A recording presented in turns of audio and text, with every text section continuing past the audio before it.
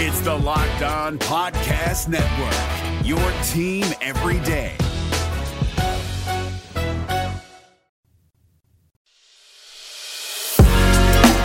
You are Locked On Reds, your daily Cincinnati Reds podcast, part of the Locked On Podcast Network, your team every day.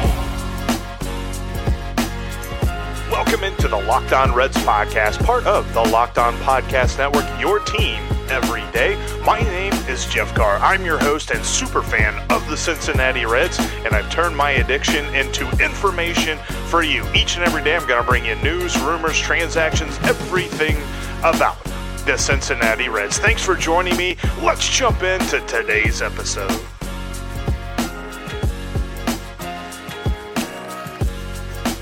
What's going on, Reds fans? Welcome in to the Locked On Reds podcast. Thank you so much for joining me today. On today's show, we're going to talk about some shortstops. We're going to talk about Jose Garcia. Going to talk about that brand new contract that Fernando Tatis just signed with the Padres and the connection that I see the Reds have to this deal.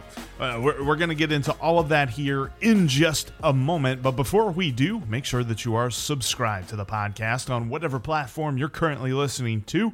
Just click that subscribe button. Also, follow me on Twitter at Jeff Carr with 3 Fs and follow the show at Locked On Reds and save the Locked On Reds line number into your phone at 513-549-0159.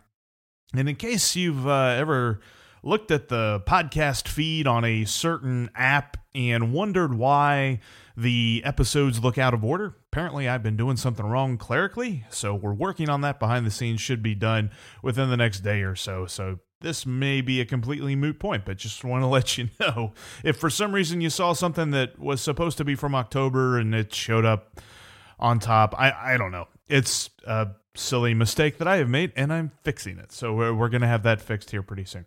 All right, so let's jump into some Reds talk. There's been a lot of speculation about what the Reds are going to do at shortstop ever since they decided that they weren't going to do much. We all kind of figured they were going to go after Marcus Semien or go after Didi Gregorius or go after Andrelton Simmons or one of those guys, maybe make a trade. They didn't do any of that. Now they've said that they were going after them. They were in the market for each of those players. They just didn't have the offer that was picked. We will never know exactly how competitive their offers were. Marcus Semien, 1 year, $18 million. Didi Gregorius, 2 years, $28 million, so $14 million per year. And then Andrelton Simmons, 1 year, $10.5 million. Some would think that most of that was too expensive for him, which is a bummer, because that was really the one stated goal. I can understand not having a full-on $160 million shopping spree like they had last year. That's fine. But if you start the offseason with a stated goal and you really didn't accomplish that goal, how are you going to accomplish it in-house when at the time of stating the goal you didn't feel like you had those pieces there? Now they added Kyle Holder and they added D. Strange Gordon. D. Strange Gordon hasn't played shortstop regularly since 2013. He hasn't played more than 10 games at shortstop since 2013. Let's clear that up. More than 10 games in a season since 2013 at the shortstop position. Kyle Holder has never played in the major leagues. I don't know how he's an improvement over Jose Garcia, who got his first taste last year. Now, here's the thing with Jose Garcia. I asked the question on the last podcast, kind of as a tease, as why can't Jose Garcia win this job? Why can't he start this year as the major league shortstop? There's a big reason why. I think we all know why. It has to do with his plate discipline. And I tried, you guys know me, I like to do comparisons. I like to take a look at comparable players and stuff. I even looked up Willy Adames. I looked up Ahmed Rosario. And I'm like, how did these guys, the reason I looked up for those, in case you missed it, those guys were rumored trade targets that the Reds were at least talking to their teams about. They were talking to the Rays about Willy Adames, and they were talking to the Indians about Ahmed Rosario. But nothing materialized, obviously, because they're not Reds. So I'm like, let's compare their first 24 games to Jose Garcia's. there's really no good way of spinning the 7 OPS plus that Jose Garcia put up in his first 24 games. So it'd be foolish of me to try. But with that, looking at his minor league numbers, it's just a matter of building confidence. This dude is not out of the future plans, and I don't think most of us thought this way. But like if you look on his profile on Fangraphs and things like that, they have him listed as a top 50 prospect. Fangraphs has Jose Garcia listed as a top 50 prospect in Major League Baseball, in all of Major League Baseball. They have him as the number 1 prospect in the Reds organization. There are other publications and people and prognosticators that rate the Reds prospects differently, but everyone still believes that Jose Garcia's future is very bright. So I think the reason that he cannot start this season, at least at the beginning of this season, as the Major League shortstop, is people feel as though that would damage his confidence. Now, if you follow him on Instagram, you will see that the dude is in good shape. The dude is coming into camp like a monster. He is ready to go. He's beefed up a little bit from last year. Looks like he's ready to lift Great American Ballpark, let alone hit a ball out of one. So I'm hoping to see lots of improvement. I don't know that there's anything he can do during spring training to win the job. Remember that spring that he had last year?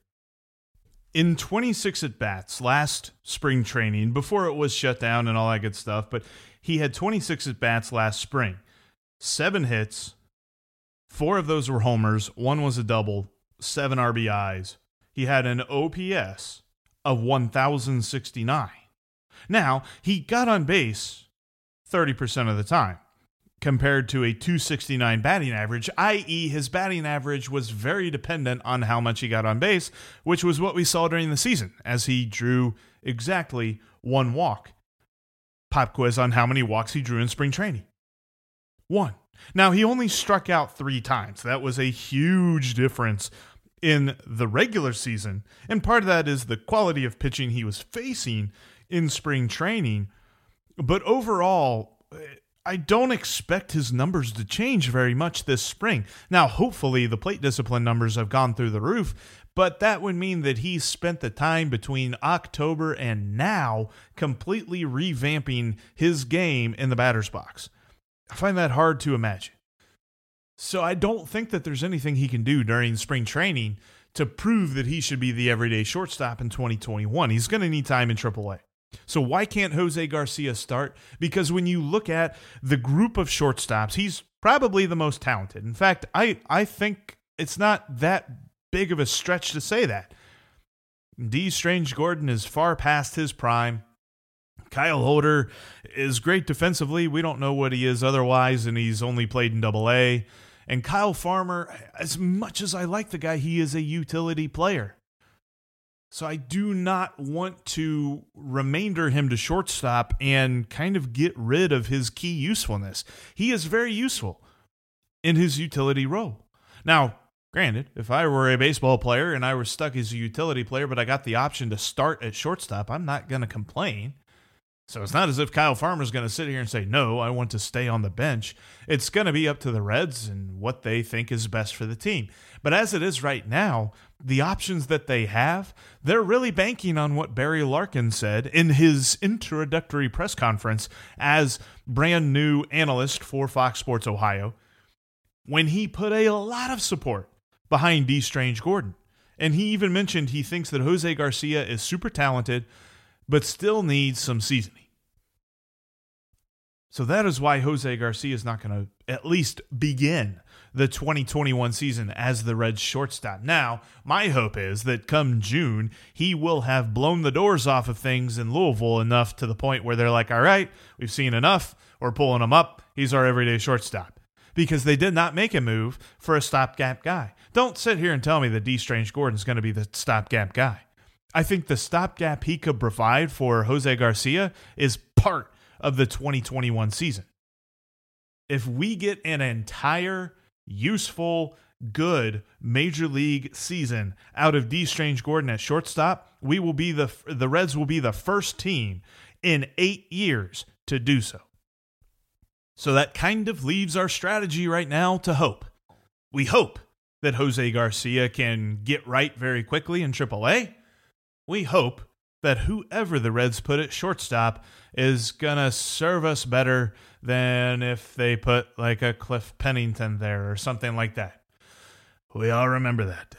All right, that's enough out of the Jose Garcia thing. That's kind of what I'm looking at when it comes to the young Jose Garcia, hoping that he can figure out how to step up his game in the batter's box. And who knows, maybe he and Tyler Stevenson spent a lot of time together this offseason figuring that out, because it seems like Tyler Stevenson knows what he's doing in the batter's box. All right, coming up, I've got some thoughts about this Fernando Tatis contract.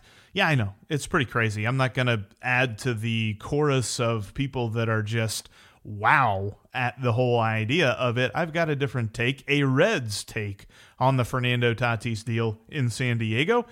But before we get into that, have I got some good news for you? All of your sports knowledge, because I know that you're a very knowledgeable sports fan, can make you a couple of bucks over at betonline.ag. Check them out. They've got all the best odds when it comes to sports right now. Lots of basketball going on. You do have some preseason futures bets for Major League Baseball, mostly just like who's going to win the division, who's going to win the league, who's going to win the World Series, things like that. As we mentioned before, the Reds' value has gone up. They are at plus 320 to win the NL Central, where they were at plus 265 about a month ago. This is before the Nolan Arenado trade for St. Louis made them the betting favorites to win the Central. But you can jump on that when you set up your profile at betonline.ag. And when you do, enter the promo code LOCKEDON to get a 50% deposit bonus. That way, whatever you put in, betonline.ag is going to add a little bit on top just because you typed in the promo code LOCKEDON. Go over to betonline.ag, type in that promo code Locked On, and get 50% more on your initial deposit bonus. Something else I'm really excited about is this snack that has just changed the game.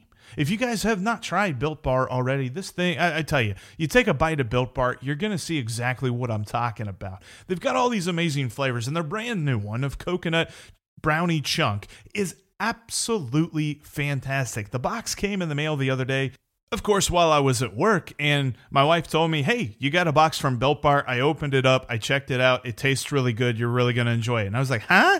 How did you get that Built Bar first?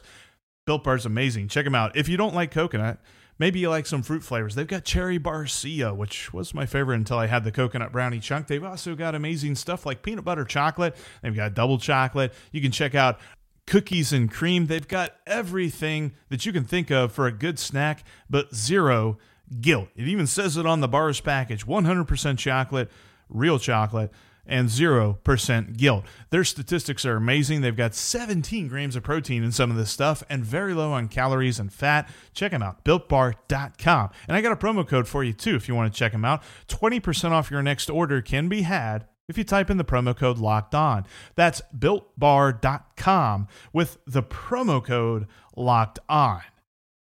And before we jump into this Fernando Tatis contract, I also wanted to point out to check out the Locked On Today podcast. We had a bonus Locked On Today episode that was posted in the Reds feed last week.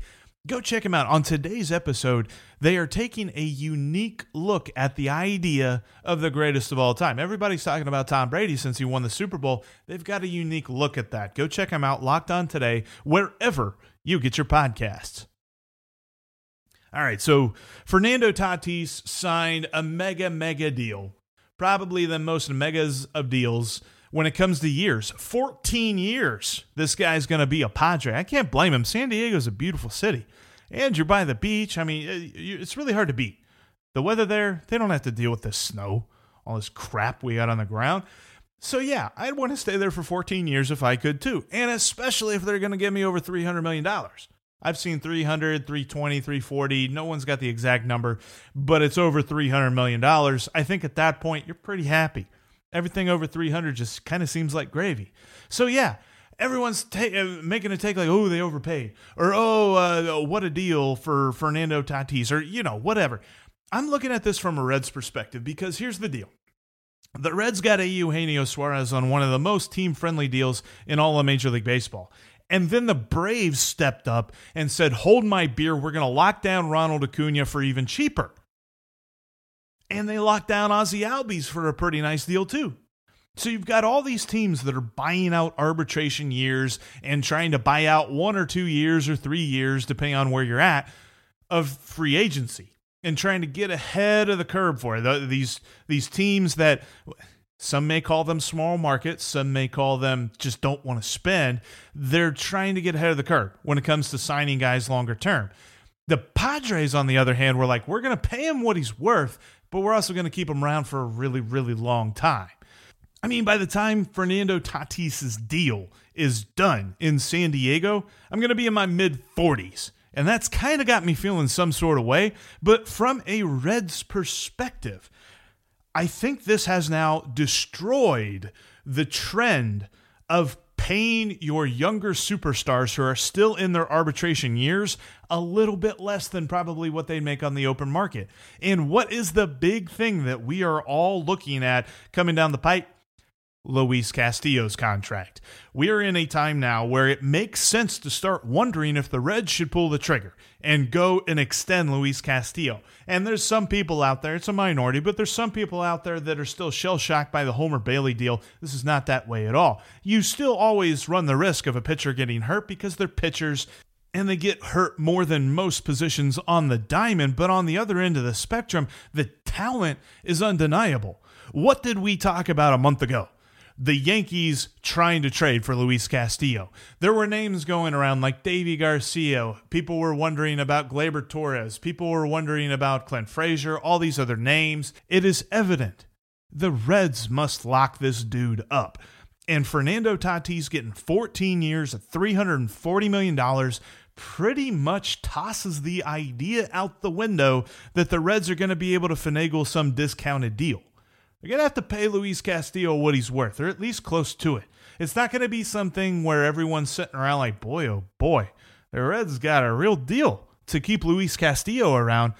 Because of this Fernando Tatis Jr. contract extension, that's all gone out the window. And this is for every team in Major League Baseball, but obviously, looking from a Reds perspective, Luis Castillo is the guy that we got to worry about.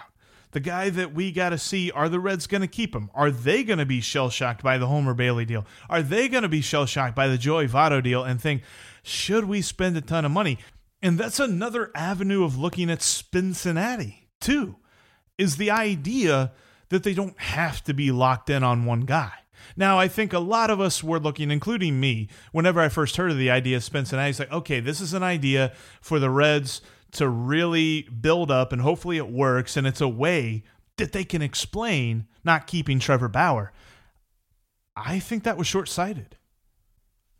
I think Cincinnati, #Cincinnati, might be the kind of idea that precludes them from overpaying for ace pitchers. Now, it's got to work, and we won't know if it works for like a year or 2 or 3.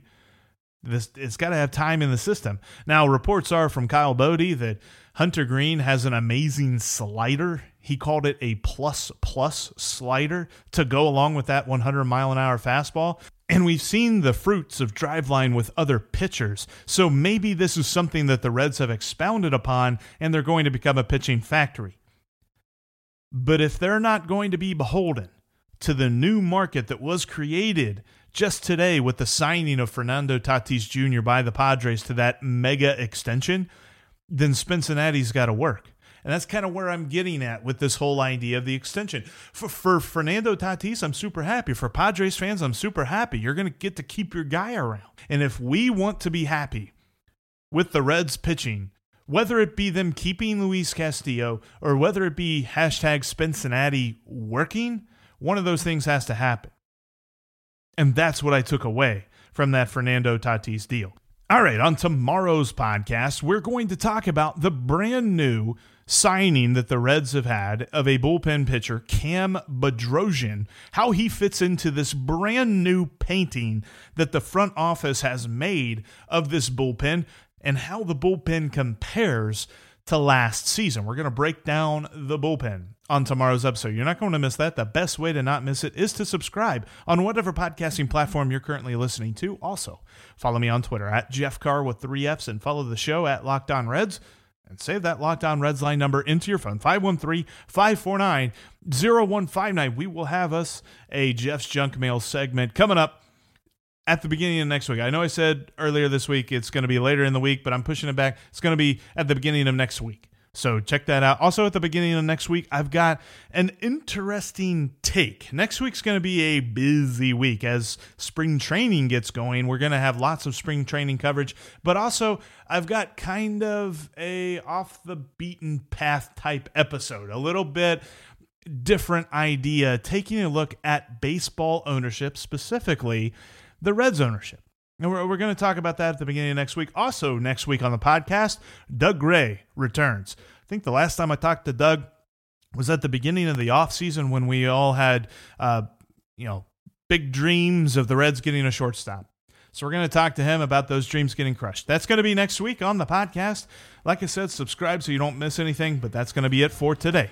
Thank you so much for downloading and listening, and I will talk to every single one of you tomorrow. Let's go, Rex. Hey.